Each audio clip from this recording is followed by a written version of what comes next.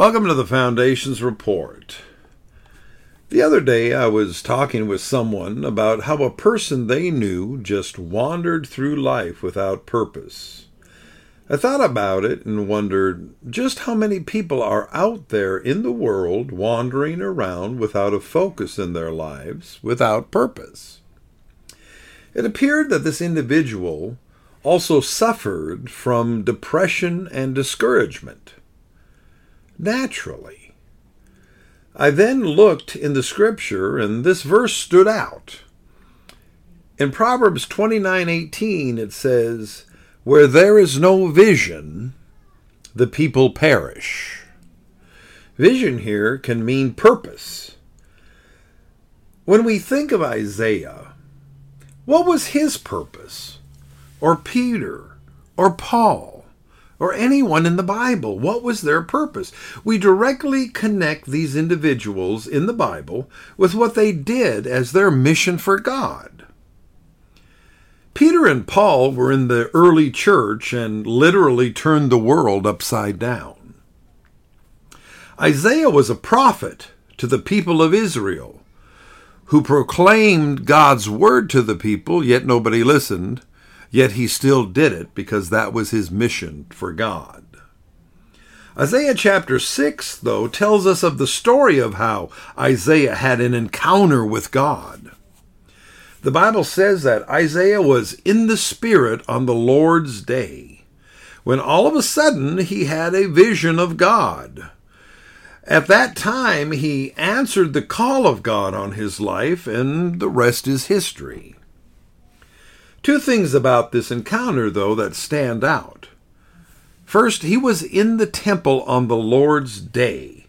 He was in the place where God could meet with him, and he could have an encounter with God. Secondly, he was in the Spirit. Now, what does in the Spirit mean? To be in the Spirit, you must be praying and seeking the face of God, and directly communicating with the Spirit of God. God didn't have to knock him out of bed in the morning and wake him up. God didn't even have to appear to him on a road and blind him, as he did with Paul. Isaiah was in the right place at the right time, and he was doing the right thing, praying and seeking God. So when it comes to purpose, as a Christian, it appears it has a direct connection to our encounter with God. Have you ever had an encounter with God? I'm not talking about getting saved or asking him into your heart and life, even though that is the most important thing in life. I'm talking about praying and seeking the face of God to where you have a direct experience, a direct encounter with him. Our life and our purpose is tied to God and his mission, for lack of a better word, for our lives. The trick is that we need to pray and seek his face and ask him, God, what is my purpose? What is my mission that you would have for me?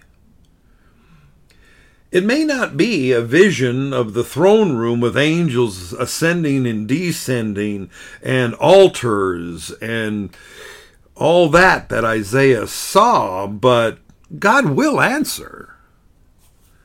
Many of us Christians can't get past the question, how do I hear from God? We expect God to knock on our door or call us on the phone or interrupt what we are doing to get our attention, instead of us taking the time to truly seek his face. God is not a fast food God. You cannot drive up into the drive-thru and expect God to answer in 60 seconds or on your time schedule. God is sovereign.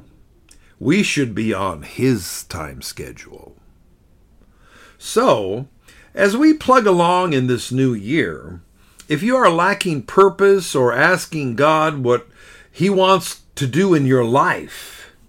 Maybe try taking the time to seek God. Take the time to pray through until you have that encounter that you so desperately need in your life.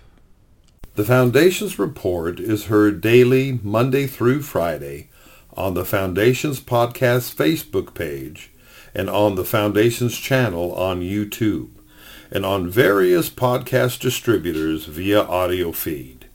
Be sure to tune in.